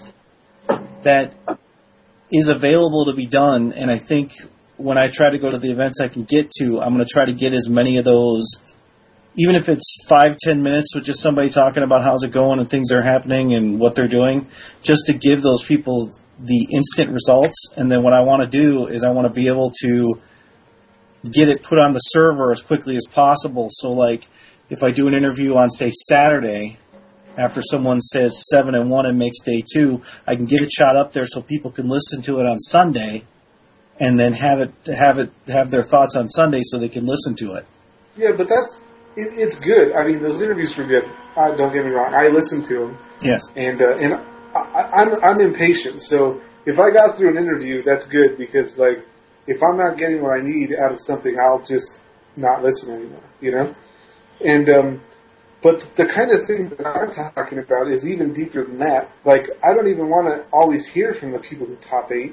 I want to hear from A, the regular people, and B, I want to see a freaking video interview with Saito after he got like kicked out of the GP or whatever happened. You know what I mean? Like, I want to see like people who are losing, who are usually doing well. Like, what are their thoughts? Like, you know what I mean? Like all of the regular life that goes along with it. Where are people eating? The funny, stuff that happens after the tournament. I don't think like a lot of that is not conveyed.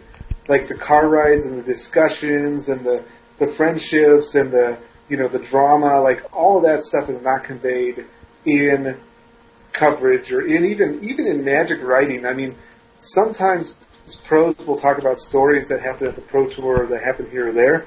And those things are always fun to people to read because they get to see a little glimpse into that world and into that humanity that they're not really a part of right now. You know what I mean? Yeah, man. Hey, I can totally attest to that. Look at like the A-Team podcast. One of their biggest, most popular episodes was when they were talking about going to Grand Prix Portland and Jay Bush talking about his car ride down. I mean, that's just something that happens to those people that go to events. You know, you get some crazy guys in the car, you have people being a pain in the ass along the way, you get there and you have, you know, or like Smitty, you know, having to wear his friend's shirt and then realizing his friend had like sweated in it all day so it reeked, and you know, you just got all these stories. It's those stories that make people laugh and want to listen. People won't really care what your turn 1, turn 2, turn 3, turn 4, turn 5 play was every single time. Yeah, I mean, Magic is really a diversion anyways. It's just, it's protocol. It's just basically language in between life, you know? And like, all of this life that's going on outside of Magic, and Magic is the thing that's tying us all together, but really intrinsically, like, we're drawn together because of humanity, because there's something that we all have in common, you know? So it's like, that's the kind of thing that I'd like to dig into and see. And, you know, I think that's really what is lacking in the Magic community as far as, like, communication and as far as, you know, as far as just, like, information, I guess. I don't like calling it information because I think it's deeper than information. It's more, like you said, Tangent, like, these stories. I mean, the School of Broken City Magic or Broken City Magic, yeah. Yeah. When they did that trip with Jay Bush, they posted, like, a big blog post about it, and, like, they had pictures, you know, of each, like, stop and, like, all this different stuff that happened on the trip. And that was, like, one of the most awesome blog posts that I ever read. You know what I mean? Yeah, man. Really it just drew you into, like, that trip, and you know what it's like as a Magic player traveling with friends and, like, having these stops, like, you know, all this different stuff. And, like, there's, like, if you watch, like, documentaries on things like, there's a documentary on Scrabble, and if you, like, watch, in the documentary, they do a really good job of, like, drawing these people out and saying, like, what is your life like, who are you as a person, and then, like, Scrabble is the backdrop, you know what I mean? Right. And I'd like to see stuff like that in Magic, where it's, like, who are you as a person, and then, like, Magic is the backdrop. Yeah, like, I brought this up last week, which I think we recorded, someone else has heard it, but I look at poker as being a great example on TV of how you can take a game that is a mental game, it's just a bunch of information, and really bring the people playing it to life. They do all the interviews, the behind-the-scenes kind of things with the players, and you get to know who they are, so you develop a connection with the player on a personal level, and you become much more invested in it. Like, I know, for instance, like, if you look at the Magic community, if Brian Kibler was playing poker on ESPN, like, he would be huge. It would be he'd be a personality, it would be great. ESPN would give him a ton of airtime, doing interviews with him, that sort of thing. And you get none of that in Magic coverage. You get very little. I think there's a lot to do with bringing the game to life to people, developing connections with players more so than just, they top-8'd X amount of tournaments. Yeah, completely agree with you. I've been saying for a long time, like, when it comes to Magic Pros, to me, everyone's just people. I mean, some pros act like really awesome guys, and some pros act like they're better than everyone. But to me, they're all just people. I put them on an equal level as anyone else. When I think about people that I'd want to go meet, I'd rather go hang out with Jay Bush and Medina and Smitty and Robert here. I'd rather hang out with people that, you know, I pay attention to, that I follow, that I've heard, and that I kind of feel like I can relate to in some way, than I would, you know, some random pro that top-8'd at the most recent GP or whatever. It's just, I don't really care about that because we don't have like a personal connection to them. We just know they're, they're a pro player and they did well at a tournament. And I guess that's cool, but that's why Conley's such a cool guy, is because he puts himself out there so that people can relate to him, I should say. So what you're trying to say is you wouldn't hang out with Corbin because he just topped 8 recently. Right, yeah. He's out of that now. Yeah, okay. I just want to make sure we got that right. Okay. No, that it is interesting because you guys talked about that, and I'm trying to do that with the spin I'm trying to put on the Meta Magic interviews. Is I'm trying to dig in a little deeper and trying to get people to know a little more of their background, of what makes people who they are, and it's interesting because as you dig to look up information on people and try to find out a little more of their background, it's interesting to find out exactly a lot of things that people have done before they've gotten into Magic. And I think that's something that, like Tangent was saying, is that if you know a little more of a person's background, you can associate.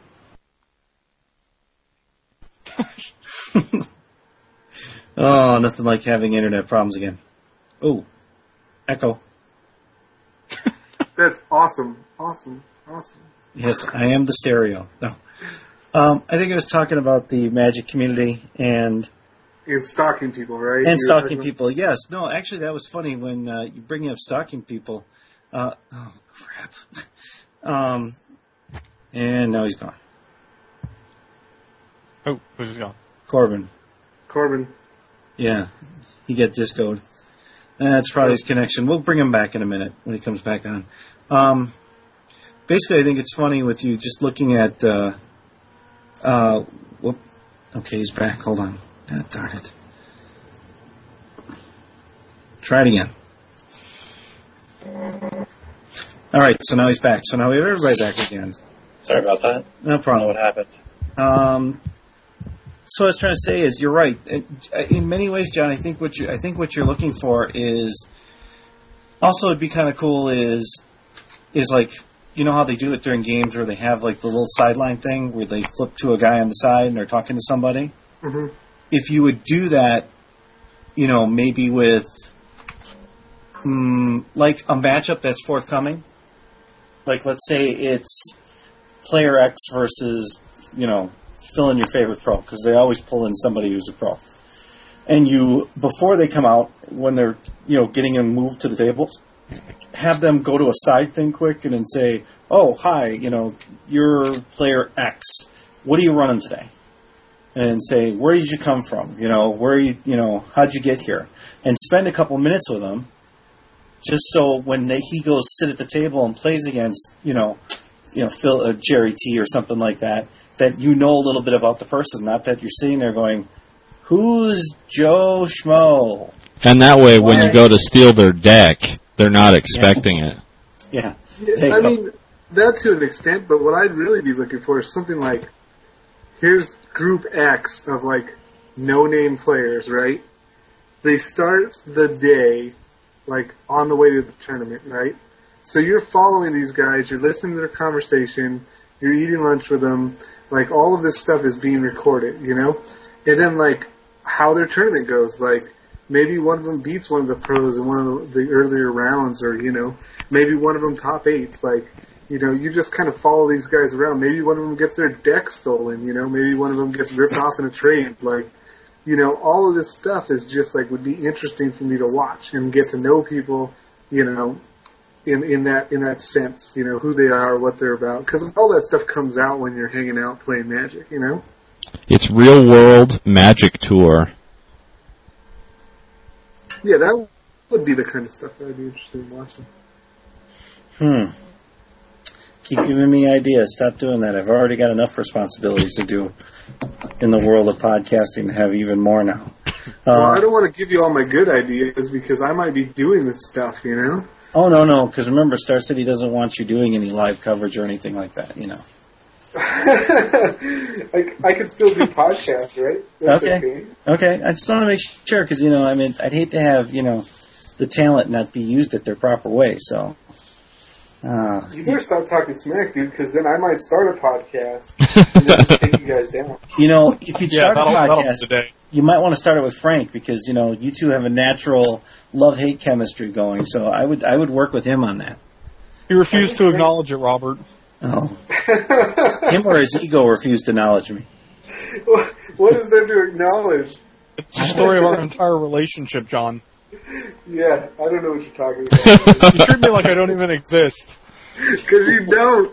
And So you am I don't- like your imagination? And you don't send him flowers. I know, man. You know, I'm not in the habit of sending guys flowers. I mean, if you at home, the listener, if you're into that, that's fine. I'm not going to judge you. But I don't do that. You know? Now, flowers being sent to you, you'll accept, but you don't Of send course. flowers yourself. I mean, I've He's had always plenty. accepted my flowers. I've had plenty of guys hit on me. I'm okay with that.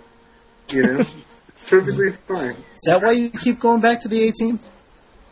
Oh man, they love me over there, and they love me. Yeah, 'cause they keep hitting on you, right? Because remember, one of them supposedly is that way, even though he's having a kid.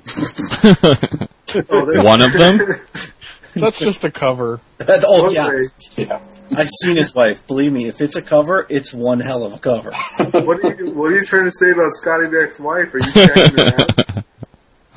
I was there, man. Trust me. You were there when they were making the baby? No. I told you he sneaks up on you, man.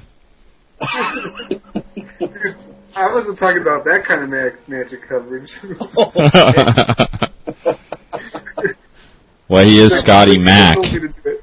Now there's exclusive magic coverage you won't get anywhere else. If you're lucky.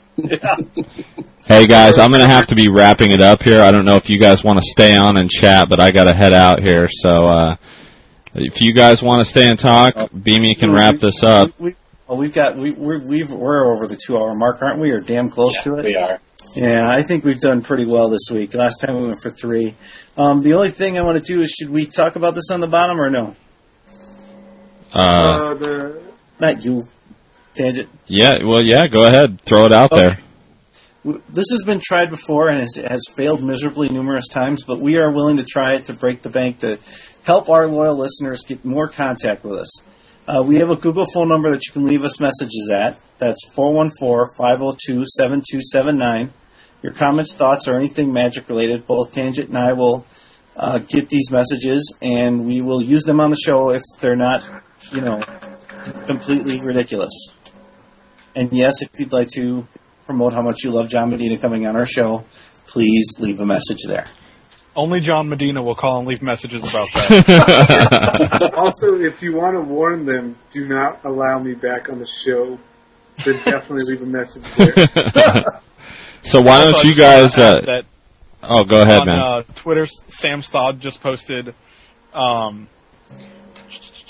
It's about Tezzeret is the real deal. Welcome to 5/5 Ichor Claw Mirrors and Nexi, which is pretty interesting. That's What's awesome. next time?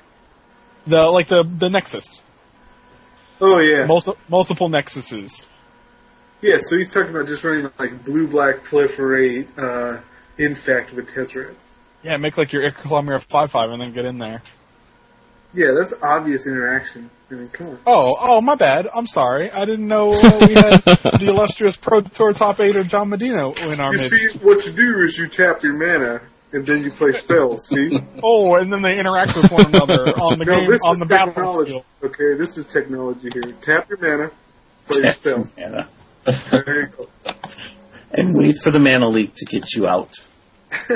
These are pro tips, kids. And know that does not come free because you now have to pay for a Star City Games premium membership to get these comments. Oh, This is the kind of material you can look forward Just to. stop complaining about premium. Okay, I'm gonna put the word out there for anyone who's complaining about premium. Just stop. Okay? It's worth it. It's It's like $30 $30 a a month. year. It's really not. Yeah, it's really not an investment. It's $30 a year. I spend more than that on vitamin water in like a month. Okay? In a month. So I just don't get this whole thing about if premium is cost money. It's like, look, dude, Who says it's that? really not that much money. Those are the same people that are like, I don't like Magic Online because they're digital cards and I can't hold them. Well, I mean, I can't hold the money in my bank account when I'm on my online on the website. Yeah. Like, it doesn't mean it's not there. That's a ridiculous argument. So, do you guys want to say where we can reach you at? You want me to give up my, home phone number? Yeah, your home phone number, preferably. Maybe your address. You can reach me at 414-502-279. Just give me a call anytime. Cool. Preferably late nights. That's when I'm loneliest. So yeah, who's going to start? Come on, give us some direction. All right, Corbin, go for it. Start it. You can reach me. I'm on Quiet Speculation, so if you have an account there, you can get to me through the forums. I'm also at COsler88 on Twitter. I troll Twitter quite a bit during the day, so you can get me on there. Awesome. Frank? You can find me at Twitter. Name is at Frank Lepore, no space. So it's an original one. I came up with it myself. And every Monday I have articles on TCG Player, so you can find me there as well. Clever. All right, cool. Yeah, I think that about wraps it up. Oh, wait, no, I guess we'll let Medina go ahead and throw his stuff out there. No, we don't have to do all that. Oh, yeah. I want to know where I can reach John's ego. Where can reach John's ego? My ego is not taking any questions. It's all around us. Okay, so you can check me out on StarCityGames.com Mondays on the Going Infinite column. Just pay for the premium. Read my articles. I'll make you some money. You can also reach me on Twitter, MTG Metagame. And that's about it, dudes. Oh, you can email me if you want, jmedina@mtgmetagame.com. John Medina's invitational card is Enveloping Ego.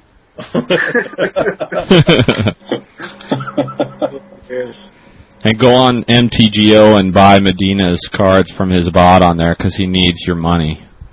Oh, yeah, if you play MTGO and you need cards, go to my bot. My bot's name is Legit MTG, and usually I don't have a lot of cards on there because I sell everything super cheap. So if you're looking for something, check there first. Maybe you can get it super cheap, or maybe somebody else bought it before you have a chance. The only thing I hate about your bot is you always claim that they're in mint condition, but they're always worn around the edges. Yeah, I got to grind out some value somehow. It's always whitening on those cards. Yeah. They're always stuck together, and, Cool. All right, so, hey, Robert, you have any information you want to toss out there for the kingdom? Yeah, actually, that you can reach me at the Beamy on Twitter. You can email us at manascrewed@gmail.com. You can now reach us at the phone number listed below. And, yeah, otherwise outside of that, there will be new exciting things forthcoming. New things I cannot talk about yet, but they are forthcoming. More to my schedule, which is just what I need with a wife and 3 kids. But yes, it is forthcoming, and you should hopefully see it soon. And no, it will not be John Medina's personal podcasting account. But are you guaranteeing us double the hits as normal? I'm going to send my Twitter army your guys' way so they can listen to me talk for hours. Cool. And as always, I'm Tangent DYN on Twitter, Tangent DYN on Magic Online. And I appreciate you guys coming on. You're welcome anytime, regardless of what Beamy says. Yes. So, feel free to hit us up anytime you want to BS or come on here and inflate your ego. Nice. And let me just throw it out there, actually. If anyone's interested in Medina and myself starting a cast, let us know. Put it out there. Awesome. Yeah, I'm trying to convince this guy, and he's all on the fence about it, so... I better see some real responses if you guys want me to do a podcast with this homeboy, because, I'm not going to go and waste my time here. You know what I'm saying, guys? Yeah, so he's got other podcasts to waste his time on. Yes, he does. I'd rather just irresponsibly crash other people's podcasts and just talk massive smack. Yeah, you're that dude that never brings his own drinks to the party, but inevitably always ends up drinking there. Dude, I don't drink, man. It was a metaphor, bro. I'm just setting the record straight, brother.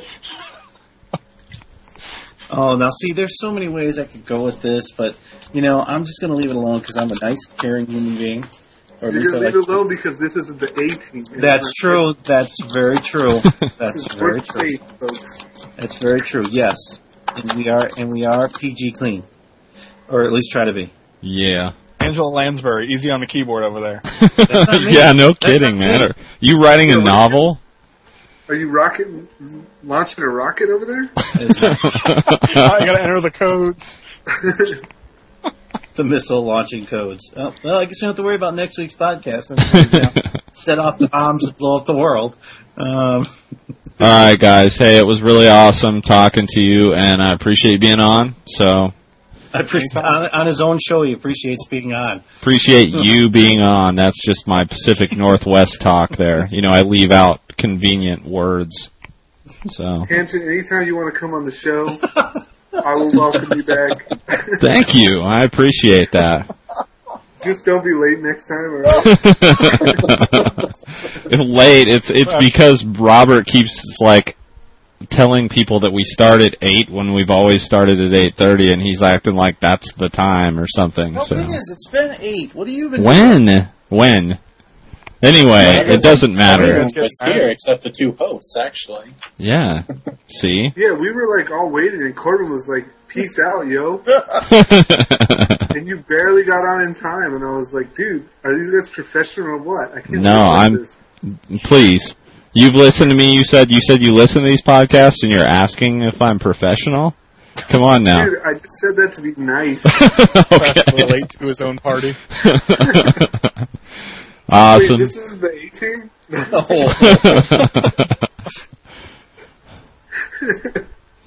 awesome. then we'd have to go beep, beep, beep, beep, beep, beep, beep. Every fifth word would have to be bleeped out. This is the magic sock, actually. So. Oh, no. Yeah. So give us your money. I've listened to the Magic Sock before. Yeah, nobody's perfect. I tried to listen to it while I was running on the treadmill. And I was like, dude, this is not a running podcast. No, it's not, dude. No, it's not. Yeah. So sorry, Magic Sock. I shut you off and I never tried you again. Did he ask you for money? No. He didn't get to that point, man. Oh, he didn't get that far. He asked for money? Oh, he does every single episode. I don't mean to beg for money, but I really have a lot of bills to pay with all the server fees and the domain fees, and I've got all this, and please, I really need your money, so if you could help me out, give me your donations, blah, blah, blah. Oh, so that's no problem. Does he have cards? Because I'll give him money for cards.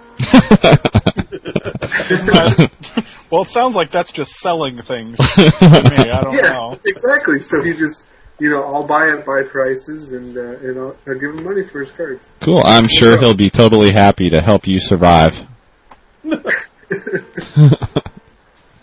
Sell it to my bot online, and I'll pay you money for it. All right, guys. Well, I think we're going to be done. Yep.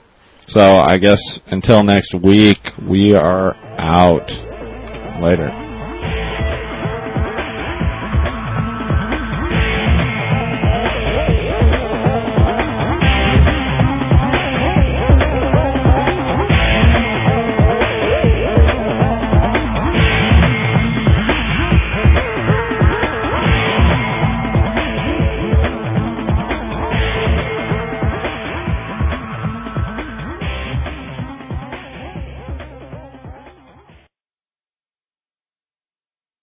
You lack innovation. You suck. He does not like innovation. He was playing Shape Anew, guys. Hey, I'm telling you, I'm running it in my Infect deck now. Oh, yeah, now everyone's running it. No, I am. Just me. Just me. No. Come on, guys. First of all, why would you run an Infect deck? Because Infect rocks. Dude, you get a fucking 11-11 infect. You don't need to have an infect deck. You just kill him with one swing. Yeah, you get that one dude. Hey, I don't need to dedicate infect. I just need to have that one guy get in there. And he has trample. Like 9 poison counters, and then you're going to shape a new into this big 11-11. It's going to be like, what a waste. no, Like you can't even like block it effectively. He has trample. Like no. What I'm going to do is I'm going to run a deck that's going to look like totally it's not infect. Then I'm going to use the new control magic, steal their primeval titan, and turn it into a 6/6 trample infect. And then put out the one next to I it. think they just kill you when they play the Primeval Titan. No. you don't get that second turn. I'll get the second turn. Because when he casts it, he won't be able to attack with it. Then my turn, I take it. And then it's mine. And then he'll cast another one and then kill it. He still killed you with the Valakut he got. Valakut. This sounds like a terrible idea. No, it's not. Hey, is there any way we can cheat an anger into the graveyard in standard? Is that a thing we can do? I want to give that guy some haste. We need an emblem of the war mine. No one needs that. This is the real deck. Okay, you ready? The real deck is obviously... Tangent. Are you interrupting me, dude? I'm trying to see if he's alive. Go ahead. He's checking our levels, man. Okay. Okay, so the real deck is Master Transmuter. Master Transmuter. I like the Master Transmuter. Yeah, because end of turn, whoop. Yeah, but if you ever the problem's not winning once you have a transmuter that can tap. Like you generally win those games. Yeah, you don't. That's not the problem because you have the fucking Flightsteel Colossus. Wait, another point. How were you able to just rattle off Emblem of the Warmind off the top of your head? You know this like obscure future sight uncommon that grants haste? Of course, dude.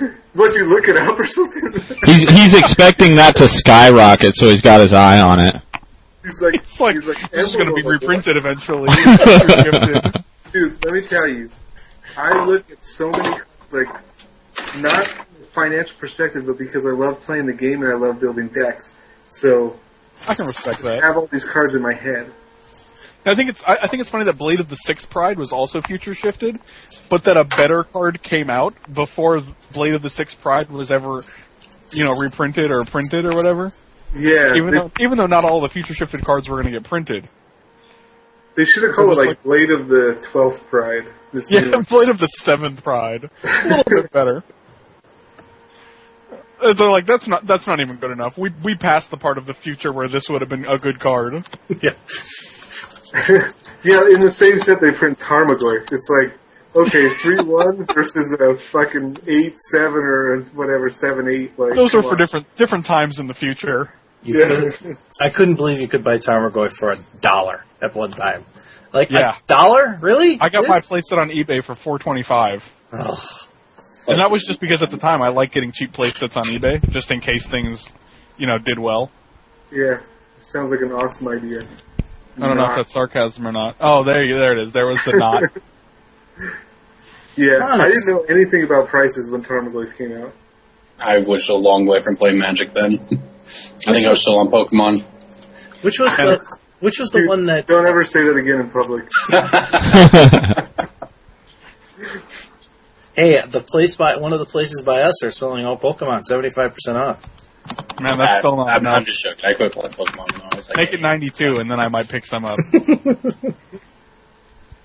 Alright, you guys ready to rock this still thing? haven't gotten to the point where Tarmogoyf is equal in power to everything.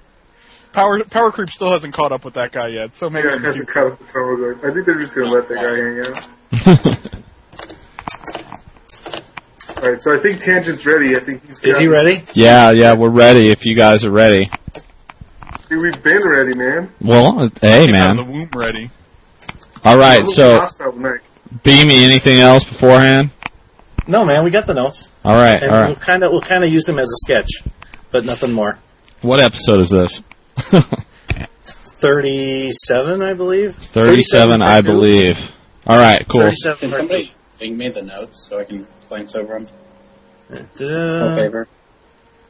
It's on the screen. Gracias.